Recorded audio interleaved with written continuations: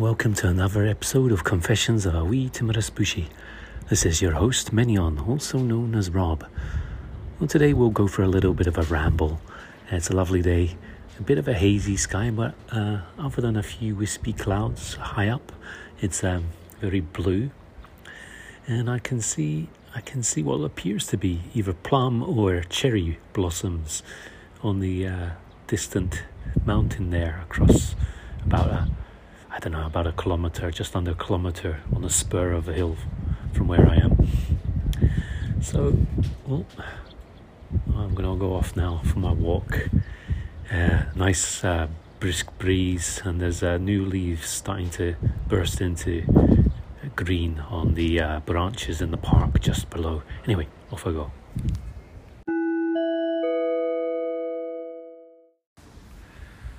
The sounds. I hear the sound of the wind in the leaves. Yeah, there are leaves on the trees already. I'm not sure if these are deciduous or if they're evergreen. And the smells as well. The smells of mulch. There's a clear kind of smell a fresh smell on the wind as well. People as well. There's obviously, a reasonably dense population, despite this being in a residential area with plenty of greenery. You might hear the sound of birds twittering away. Occasionally they seem to break out in a bit of a scuffle or anyway in some form of excitement. It's being spring and all. So what has this to do with role playing? I suppose getting out like this, stretching your legs and looking at the colours and the sounds and the smells in the environment in your neighbourhood, particularly if you live somewhere near a place with a more natural environment as opposed to one that's has a greater extent of artificial sort of imposition. Is that too verbose? I can't think of any other words at the moment. If you live in one, you got a place with a river or a park or something like that, you get these colours and sounds and various sort of sensory inputs, data. God, can't even get rid of the 21st century lingo from our natural discourse anymore, can we?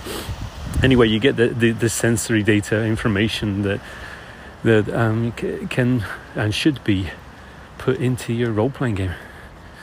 These bright yellow blossoms on this bush, and then the next bush has got these beautiful burst of snow white blossoms with young green leaves in the background. All this stuff, these little splashes of colour and sound and smell, with using simple adjectives, should pepper your game. And even if it's not a game, listen to the sound of the cars. Even if it's not a game set in some kind of a fancy role-playing environment, some kind of like more naturalistic environment, the sounds of people, dogs, the flitter of a butterfly, the sounds of engines and cars, vehicles and stuff like that. All these things are occurring in the background of your adventure, and without going into a 2-3 column double page discourse, GM kind of bloody narrative, you can put this stuff, feed these little things, pepper these words into your adventure to remind them that they should be imagining a certain backdrop to the action that makes up the majority of the adventure. And that's how I suppose role-playing creeps into the game, and it becomes something more than a set of dice rolls or random actions or random assertions of personality, and it becomes something on a background. And only when you get something that's on the background to those personalities and those actions actually have any meaning.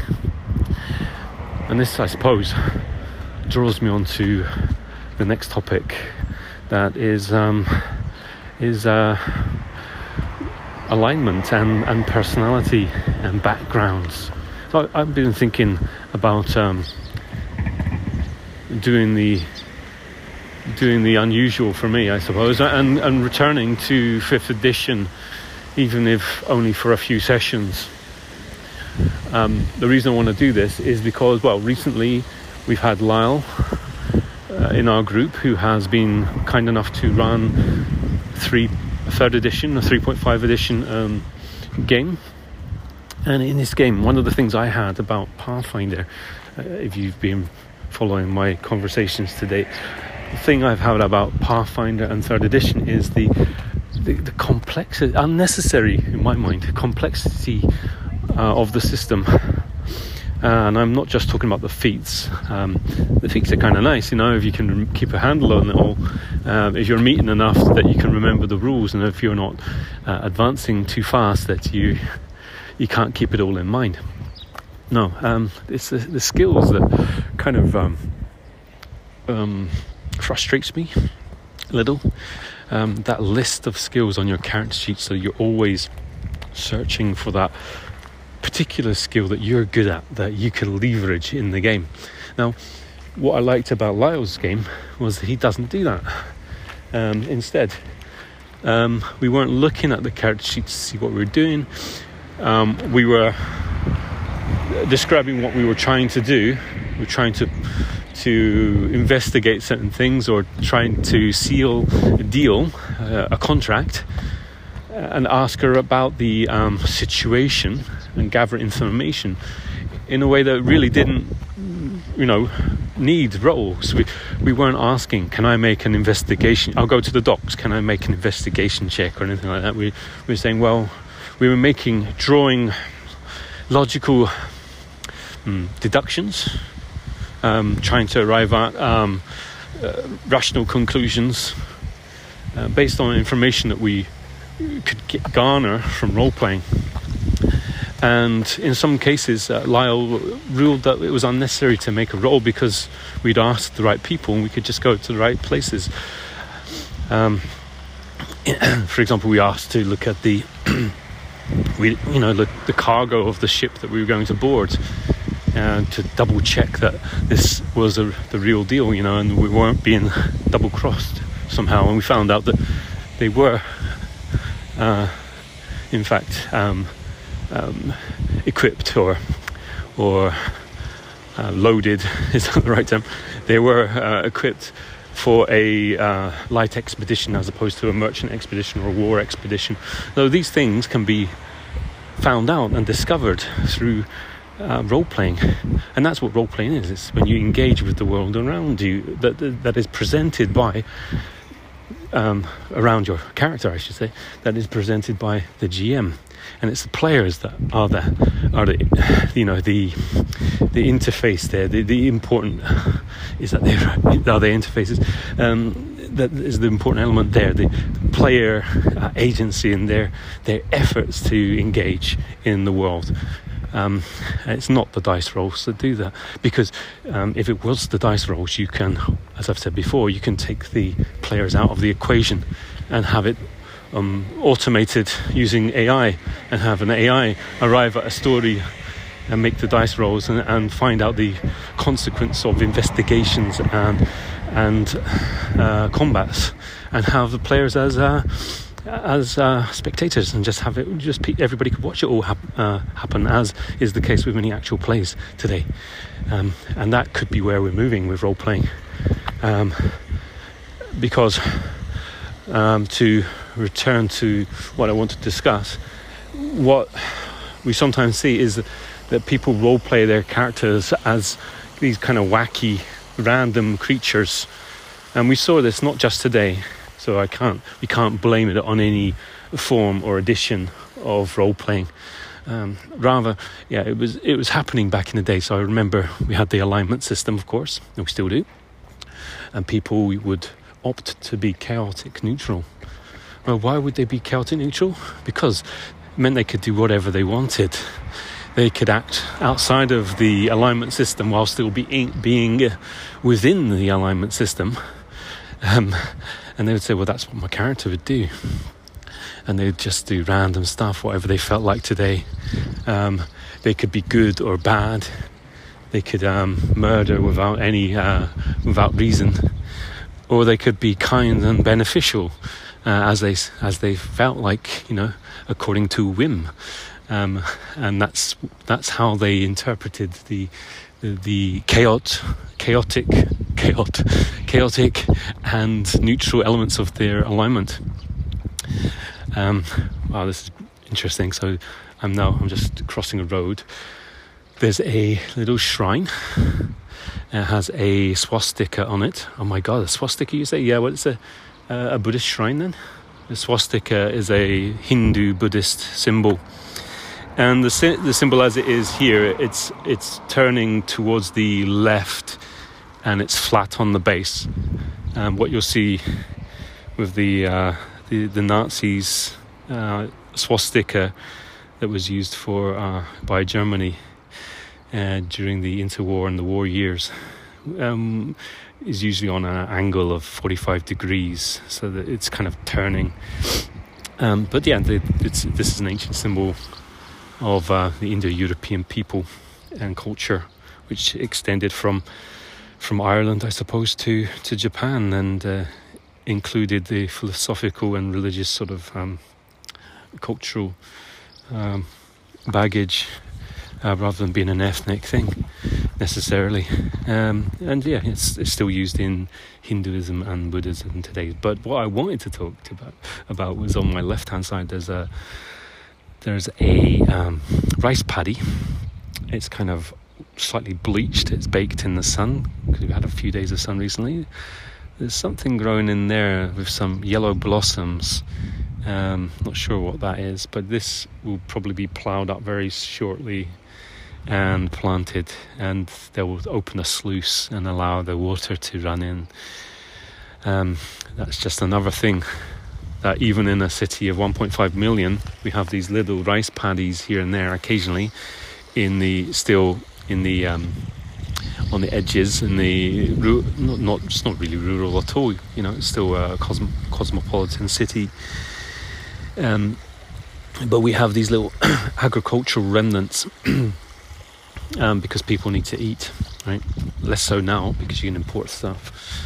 But if you're talking about a Middle Ages setting, you might want to avoid what many fantasy writers like Tolkien do, and forget about the agrarian culture. You might want to play it up in a manner like you find in RuneQuest.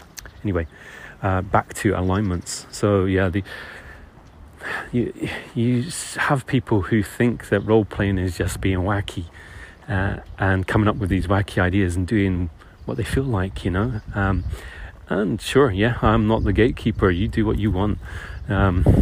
I've experienced that. I've probably engaged in it to a greater or lesser extent.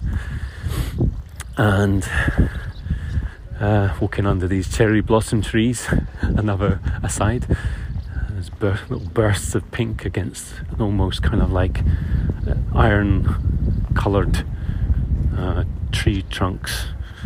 Let me just get past these people taking a photo with their daughter. Let's see what. Anyway, so they weren't talking to me. So anyways, what I want people to do is buy into a world. And again, you can never stress how important a session 0 or equivalent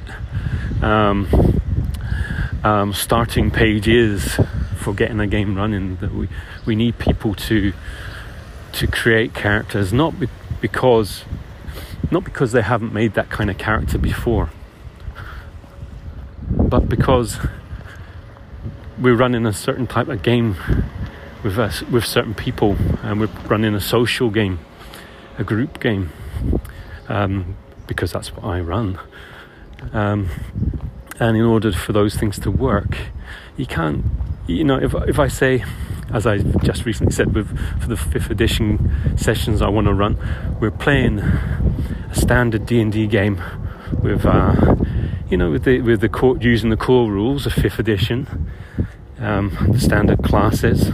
We've got 4 players, so we need characters that would be good at stealth and combat, kind of like commandos, regardless of class, that are able to act in those capacities, and that they're going to be engaged in heroic actions. They're going to be helping people and fighting against evil. If the player, as happened on this occasion, then says, right, okay, can I be a chaotic evil halfling sorcerer?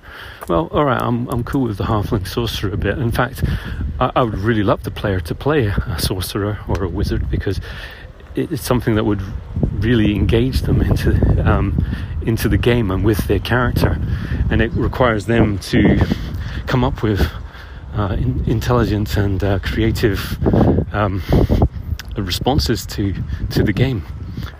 But the chaotic evil part just comes out of left field, because it is at complete odds with the goals of our group that have been set for the past 2 years, and for the kind of game that I play, which is, if I'm playing D&D, it should be taken as obvious, left unsaid, that we're playing heroes in a heroic world, particularly if I state that in the background description for the game, that I'm trying to promote or sell to them. So then it upsets me, which is why I'm saying this here. And if the player's listening, hopefully this passes as some kind of explanation of why I say, if you're going to be evil, please don't be chaotic evil. And I prefer people not to be chaotic neutral. I'd rather people were alignments that, even if they're evil, they're able to act in a rational manner and socially acceptable manner within the game world, and so that that's it. I mean, even if everybody said, yeah, we're cool with an evil complete psycho character in the group, it still undermines the group. When you've got 4 players and you've got one that's always doing things, selfish deeds and unpredictable actions, it undermines the group. It makes the game, if you're running a certain type of game, it ups the ante. It increases the jeopardy for the group, because they're not going to be operating. If the players are on board, they're not going to be operating cohesively. So if you threw out alignment, some will say, then you get rid of this problem. But I would argue that doesn't really solve the problem, because if you've got chaotic evil, people are going to be they're going to want to be that, right? It's like Lou Pulsifer's famous 1st edition necromancer class in the White Dwarf. If you publish it and you say, well, it's actually only 4 NPCs, people are going to want to play it anyway, right? For their PC, because it kind of looks great and exciting, and you want to be an evil character sometimes. Cool, I understand that. But in reality, if you try it and you get involved in all that stuff, it's pretty dark. I mean, do you really want to play session after session of murder and human sacrificing children and women, and not to mention, if you're playing evil characters, you're getting into some other very dark areas of human action and thought that I just don't find I don't want to get into. The game should be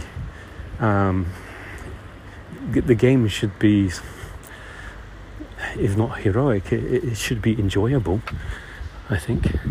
So removing the alignment Does it solve the problem? No, it doesn't, because the people who are going to play evil, on the side of it, they may play a neutral character, but they're still doing it so that they can act evil when it feels them, when it suits them. Excuse me.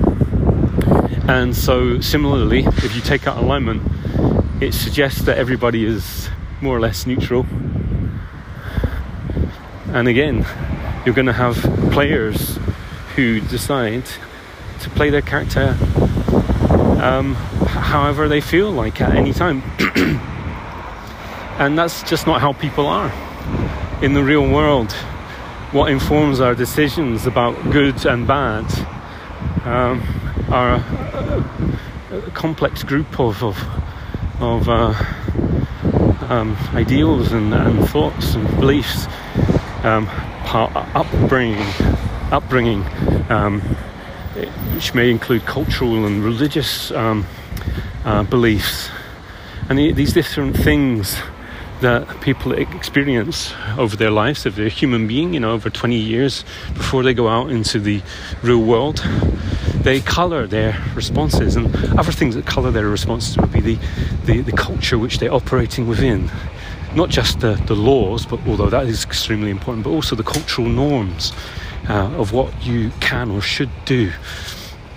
If you believe you don't have that you don't have to operate according to cultural norms or laws, there's nothing stopping you except yourself from committing certain actions.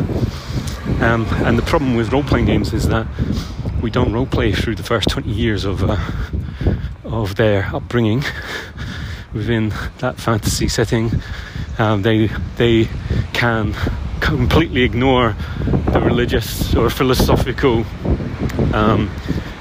or ethical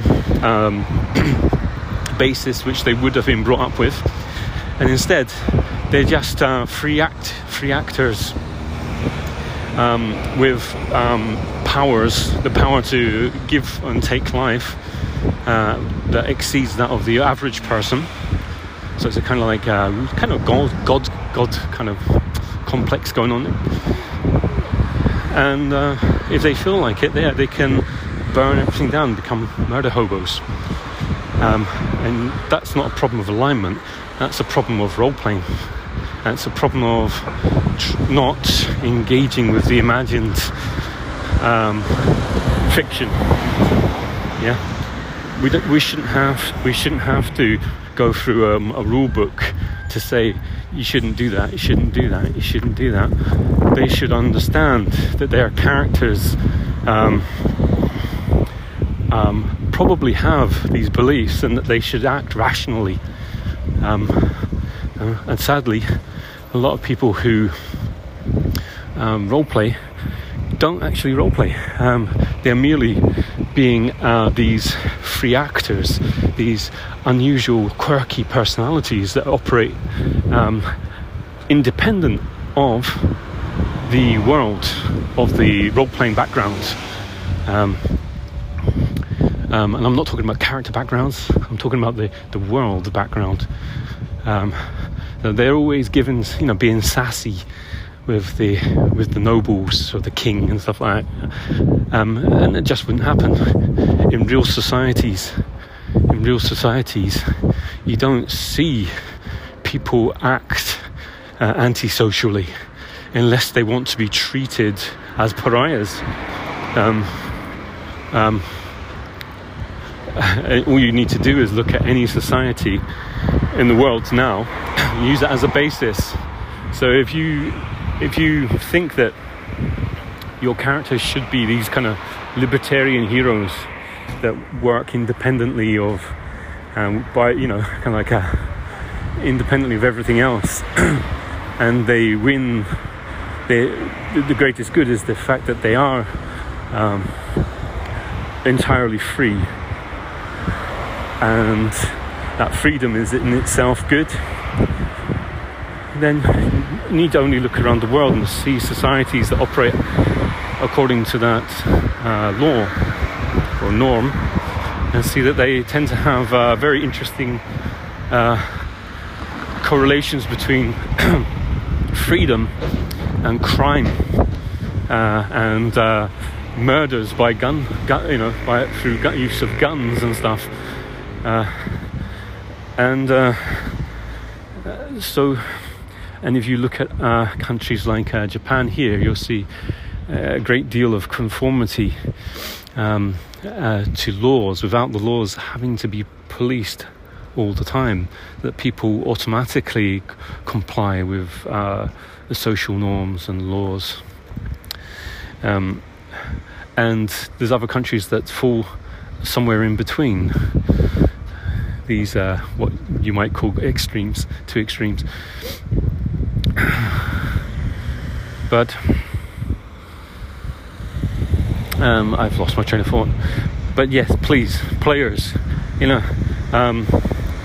let's remember that the adventure, or if there's not a specific adventure or plot or whatever story, that the experience that you're enjoying with other people at the table is a collaborative one, or at least it's a social and a group one. And you're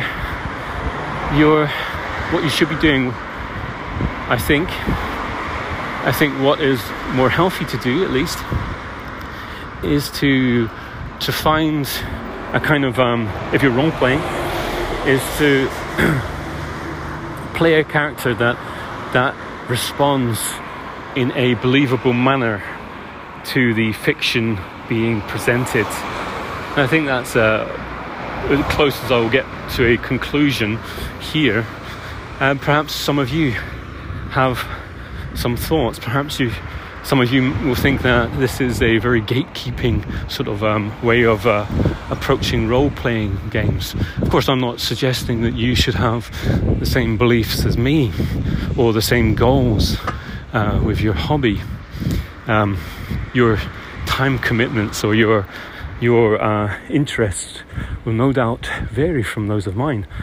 But anyway, if you have any other views, or you agree with me, or you would like to add to this string of thoughts about, I guess it was meshing with the world around you and using sights and smells and trying to create a rational sense of suspended belief, then give us a call.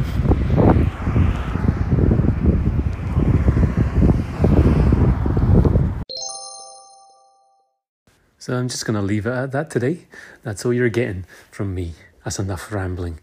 I'll be back next time, hopefully with some other ideas, maybe some game reports. We'll see. I wouldn't mind a few call-ins, kind of fill out the program a bit, give it a little bit more life. It's very hard to do this riffing by yourself all the time. Certainly difficult to come up with anything that probably would be of much interest to anybody, but hopefully it's not been a complete waste of time. I do personally like to put my ideas down in this form anyway, as a form of diary keeping, so it's not entirely waste whatever happens. Anyway, until next time, take care and goodbye.